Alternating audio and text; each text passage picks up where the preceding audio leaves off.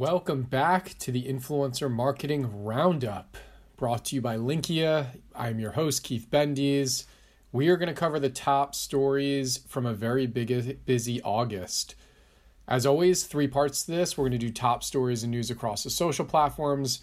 Then we will talk about some of the best brand influencer work we're seeing in the market and end this with the top reports and research worth reading in the industry. We'll start with TikTok. TikTok had an interesting month. A lot was centered on shopping and commerce. The 3 main stories to highlight would be 1, they banned links to outside e-commerce sites. Very interesting move. Again, this is in the evolution of TikTok becoming a retailer, almost more than a marketplace. And frankly, they are a direct competitor now to most other retailers. So they shut down links to outside e-commerce sites like Amazon. They shut down storefronts. So all of the Shopify partnerships that they were pushing originally, they shut down those storefronts. And all the while, Shops, which is the big push for them, is on track right now to lose more than $500 million in the US this year. So they're making their intentions very clear. TikTok is betting big on commerce, and TikTok is going to be a retailer. They're going to sell their products directly. They're going to fulfill their products directly. This is a competitor to retailers out there. I've talked about the fact that I think it's a really brilliant move long term, but I also do think they made the move a little too quickly because now all of the retailers that they could have gotten on board to be merchants may change their tune on how they view TikTok. So smart move for sure, maybe too quick because now they might not be able to onboard all the retailers that they were trying to court over the last year to sell through their platform. So that was the big news out of TikTok. Other news out of TikTok was their algorithm will now be optional in Europe. So the EU has the Digital Services Act. That is way stricter, frankly, than most of the US laws and regulations for social media. But this is something that I would like to see come to the US. I think will come to the US. The basic premise is you're giving users a lot more control over what content they're being served and the algorithms that are dictating what they're being served. So users are able to view popular videos from various locations rather than personalized content if they want now in the EU when they're using TikTok. So it's a very interesting change, and it may permeate beyond Europe. I don't know if TikTok will voluntarily do that because they would prefer to have more control and serve you what they want to serve you to keep you engaged. But I think this is a really big win for social media users. The final news out of TikTok was that they added required labels for AI-generated content. And actually, Instagram is doing the same. That was news this month as well. So both platforms rolling out labels for AI-generated content. This seems like it has to happen. It needs to be easy for the user to identify when something is AI-generated, especially with the rise of deepfakes and all of the concern that causes. But I like this. I like that the platforms are being very proactive. It will help a lot with safety moving forward, with privacy moving forward. So big thumbs up to both platforms for taking action. Staying now on the Meta train, in addition to Instagram's news, they're rolling out new tools that show which influencers brands are working with. I love this. I played around with the tool. I think it's still very early. It's clearly an alpha or beta. It's not rolled out completely, and the feature set is not fully, robust. But it clearly has the potential. If you search for a brand, it will tell you the creators that they're working with. This is really amazing for brands who want to do competitive research, who want to understand what other brands who have similar personas but aren't competitive, what type of influencers they're working with and potentially other partnership opportunities. And then for creators, it's a dream. You can search for brands, understand who's active with influencers, what other influencers are they working with. So I think this tool is very, very smart. Again, it seems very early. They might have released it to get out there fast versus it being very robust, because when you search different brands, you don't get a ton of results today. But as they develop this tool, I will certainly be using it more and more often. Meta also released new multilingual AI translation models. This is across almost 100 different languages. And this news went a bit under the radar. It's not the sexiest of news, but I'd argue it's one of the biggest revenue opportunities for creators and content scaling opportunities for brands. For creators, we've seen Mr. Beast made news. He's perfecting this on YouTube. He's testing audio, dubbing for 11 of his top videos in 11 languages. And the results for him are staggering. I mean, if you think about the ability for him to scale his content to virtually every part of the world, and people can watch the content in their native language, that gives his user base a massive boost. It's an amazing opportunity for any creator. And on the brand side, it's pretty similar. You have a lot of content today that can't be scaled to other geographies. And if you can use these AI translation models, it allows you to do that immediately. Now, this doesn't replace the need to work with local creators who understand the traditions, understand the language nuances, understand the culture. But at the end of the day, a lot of the content that brands are producing through creators or themselves do have legs outside of their countries of origins, and this is an amazing opportunity. So I would not sleep on these AI translation models from Meta or from, obviously, YouTube. Instagram, the other news is they're internally testing the ability to create 10-minute reels. We saw this with TikTok. It was only a matter of time until they brought this to Reels. It's kind of like IGTV. It's not the exact same, but I feel like it's a very, very similar premise. So we'll see how that is adopted by users and by creators. They're also letting creators now highlight comments in their stories. Comments are a really valuable element of content. I'm seeing very savvy brands starting to translate comments and things like tweets into actual creative, using those comments in creative on programmatic display, OLV, etc. This is now giving that opportunity to make it really easy for creators to use comments in their stories. So I think it's a smart move. It lets them engage further with their audiences. And then Threads, we have to end on Meta News with Threads. They're adding new features, and they did officially launch their web app. They're getting closer to parity to X or Twitter, whichever one you still want to use. But is it really exciting enough to drive new users and bring back the huge majority that have dropped off? I'm going to guess not. These aren't unique outside of the box features. They really are just existing X features that Threads hadn't implemented yet. We heard Zuckerberg in the last earnings report call reference things like, well, we haven't even relaunched the web app, and when we do, that will be a spike in users.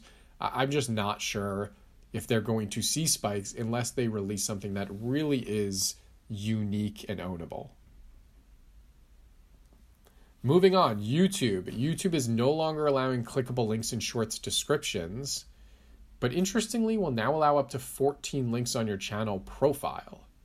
So clickable links in Shorts descriptions, going to make it very hard for affiliate style of campaigns and content, because if you can't link in your Shorts descriptions, how do you really do affiliate work in the Shorts place? So a big downer for especially affiliate companies.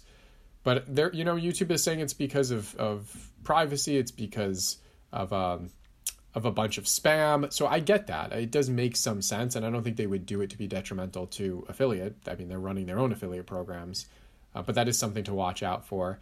And then the other one was they're previewing a new option to link Shorts clips to longer video uploads. That one's brilliant. It's already the strategy of a lot of creators and brands is post short content, and the point of that content is ultimately to drive to your longer form to drive subs. The fact that you can now do this with actual links just makes it even easier. And again, it's what people are doing. YouTube's smart. They're seeing that, and they're making it easier for them to do it. On to X. Musk said X won't take a cut of any creator subscriptions until $100,000 in lifetime earnings. We always like to see things like this. Give creators more and more power, give them more percentages of the revenue. By having a baseline, it prevents the smaller creators from really being taken advantage of. So I think this is really welcome news.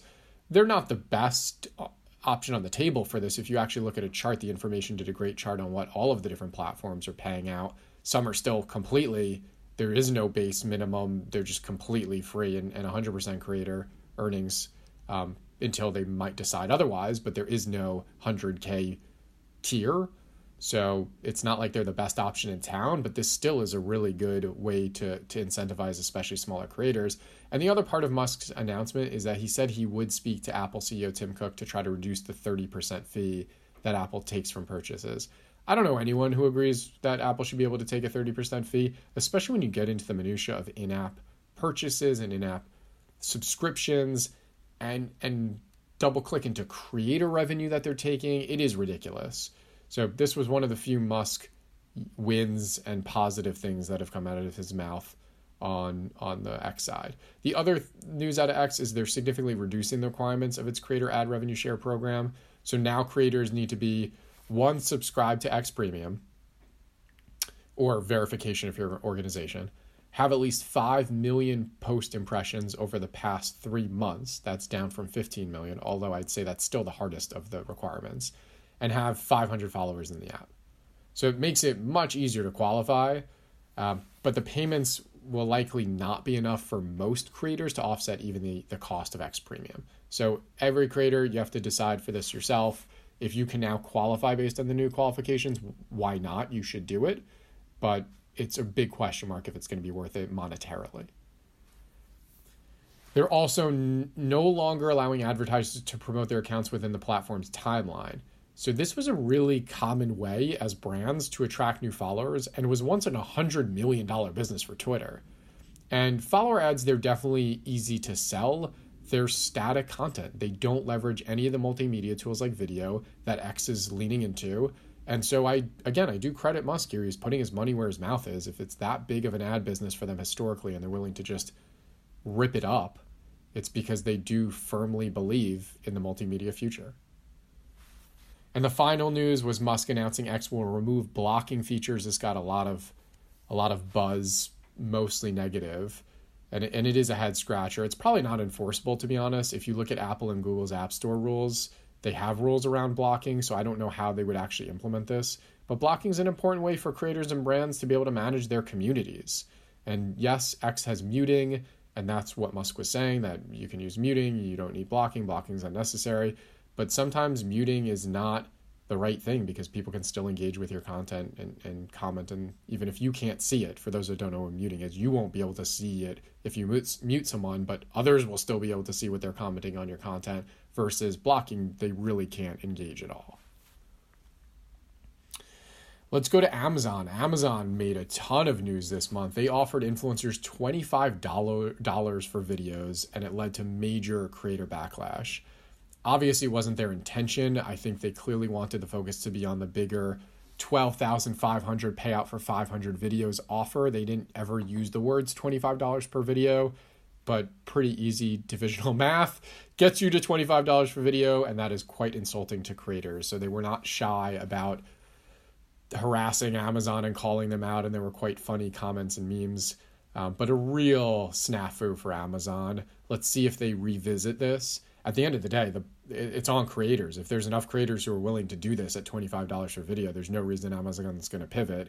But if creators do what they should do and say, no, I will not create content at this low of a rate, Amazon will clearly have to revisit this. LinkedIn had news. We never really talk about LinkedIn. They rolled out their brand partnership tags. That was one piece of the news. Obviously, they're showing that they want to lean deeper into creators with that. Most platforms have brand partnership tags.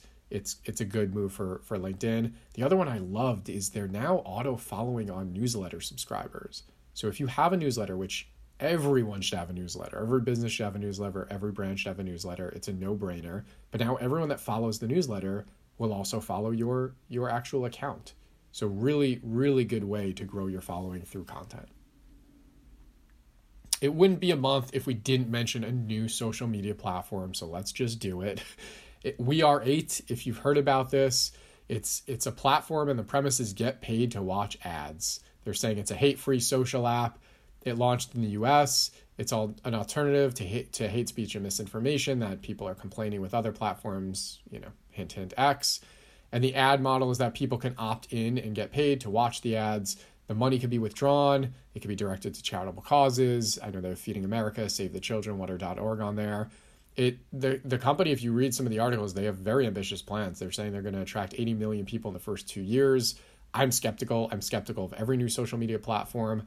I think it's very, very difficult to scale a platform unless you have an existing massive user base like you saw Threads had, and even they are having a lot of trouble retaining.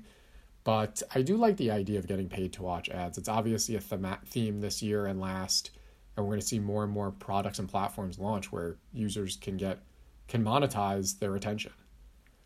The final bit of news was the Creators Guild of America launch. There was a lot of talk of SAG last month and SAG releasing new influencer guidelines, giving them an off-ramp so that any influencer can really join SAG. The Creators Guild of America is saying they want to be the place. They're going to attract all the influencers and creators. They're going to be the group that provides members with the benefits that they want. They talked about accreditation for projects, education, career mentorship, job opportunities, networking events. And then I thought this was interesting, they plan to launch a database that provides a record of creators' work. So think IMDb, something along those lines. Members would pay a $99 annual fee, while associate membership is offered for free, but it would have fewer benefits. There's clearly an opportunity for, I guess you'll call it unionization in the creator economy.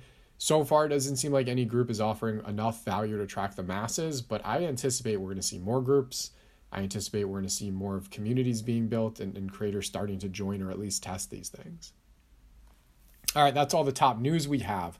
Let's just capture a few of these great brand influencer campaigns for the month.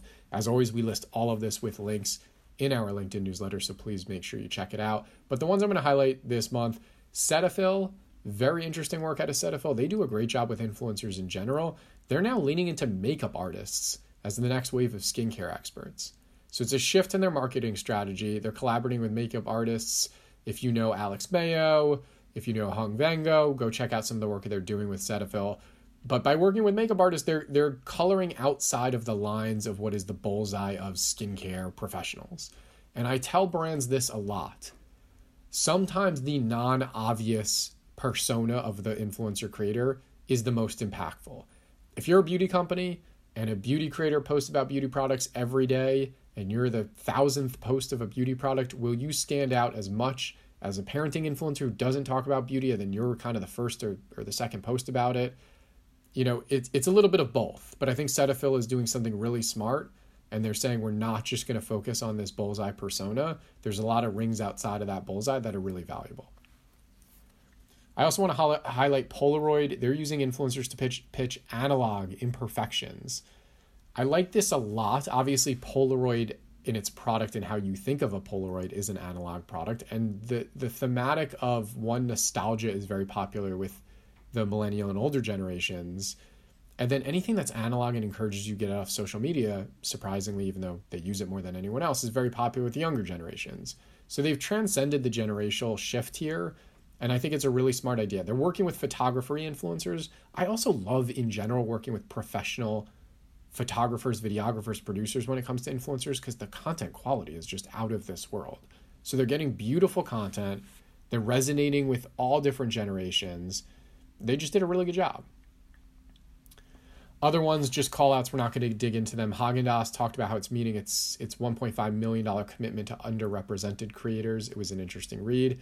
Peacock put an episode from the show Killing It on TikTok. The episode's available in 5 separate videos, each ranging from 3 to 8 minutes long. Very interesting. Gives me Quibi vibes. But the fact that these entertainment companies are going to social is a telling narrative of what's coming.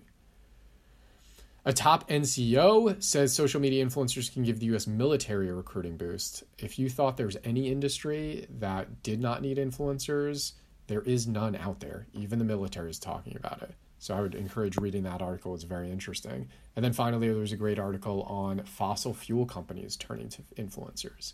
Another example of everyone thinks, oh, it's beauty, it's fashion, it's CPG.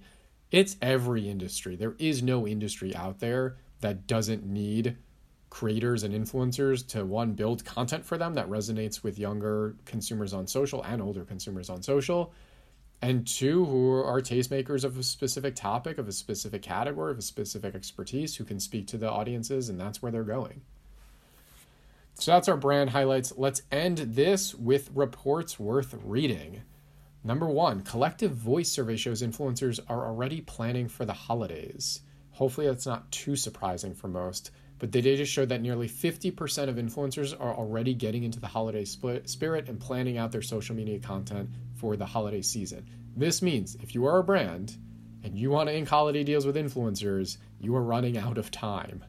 The number that are available is going to go down every day, and the rates are going to skyrocket as it gets closer. So I know it's the summer, but you need to start planning, contracting, and getting things locked for the holidays now if you haven't already. Second survey data came out of Tenuity. They're showing TikTok is driving CPG purchases. No surprise there, but social media led by TikTok now drives more new packaged goods product purchases for Gen Z than TV. That's pretty remarkable. The survey also found that 85% of the generation's respondents said they've bought CPG products in the past year on the recommendation of online influencers, well ahead of other age groups. So we know social media and influencers are influencing purchasing heavily across all age groups, but the numbers around Gen Z are astounding. So interesting Tenuity research.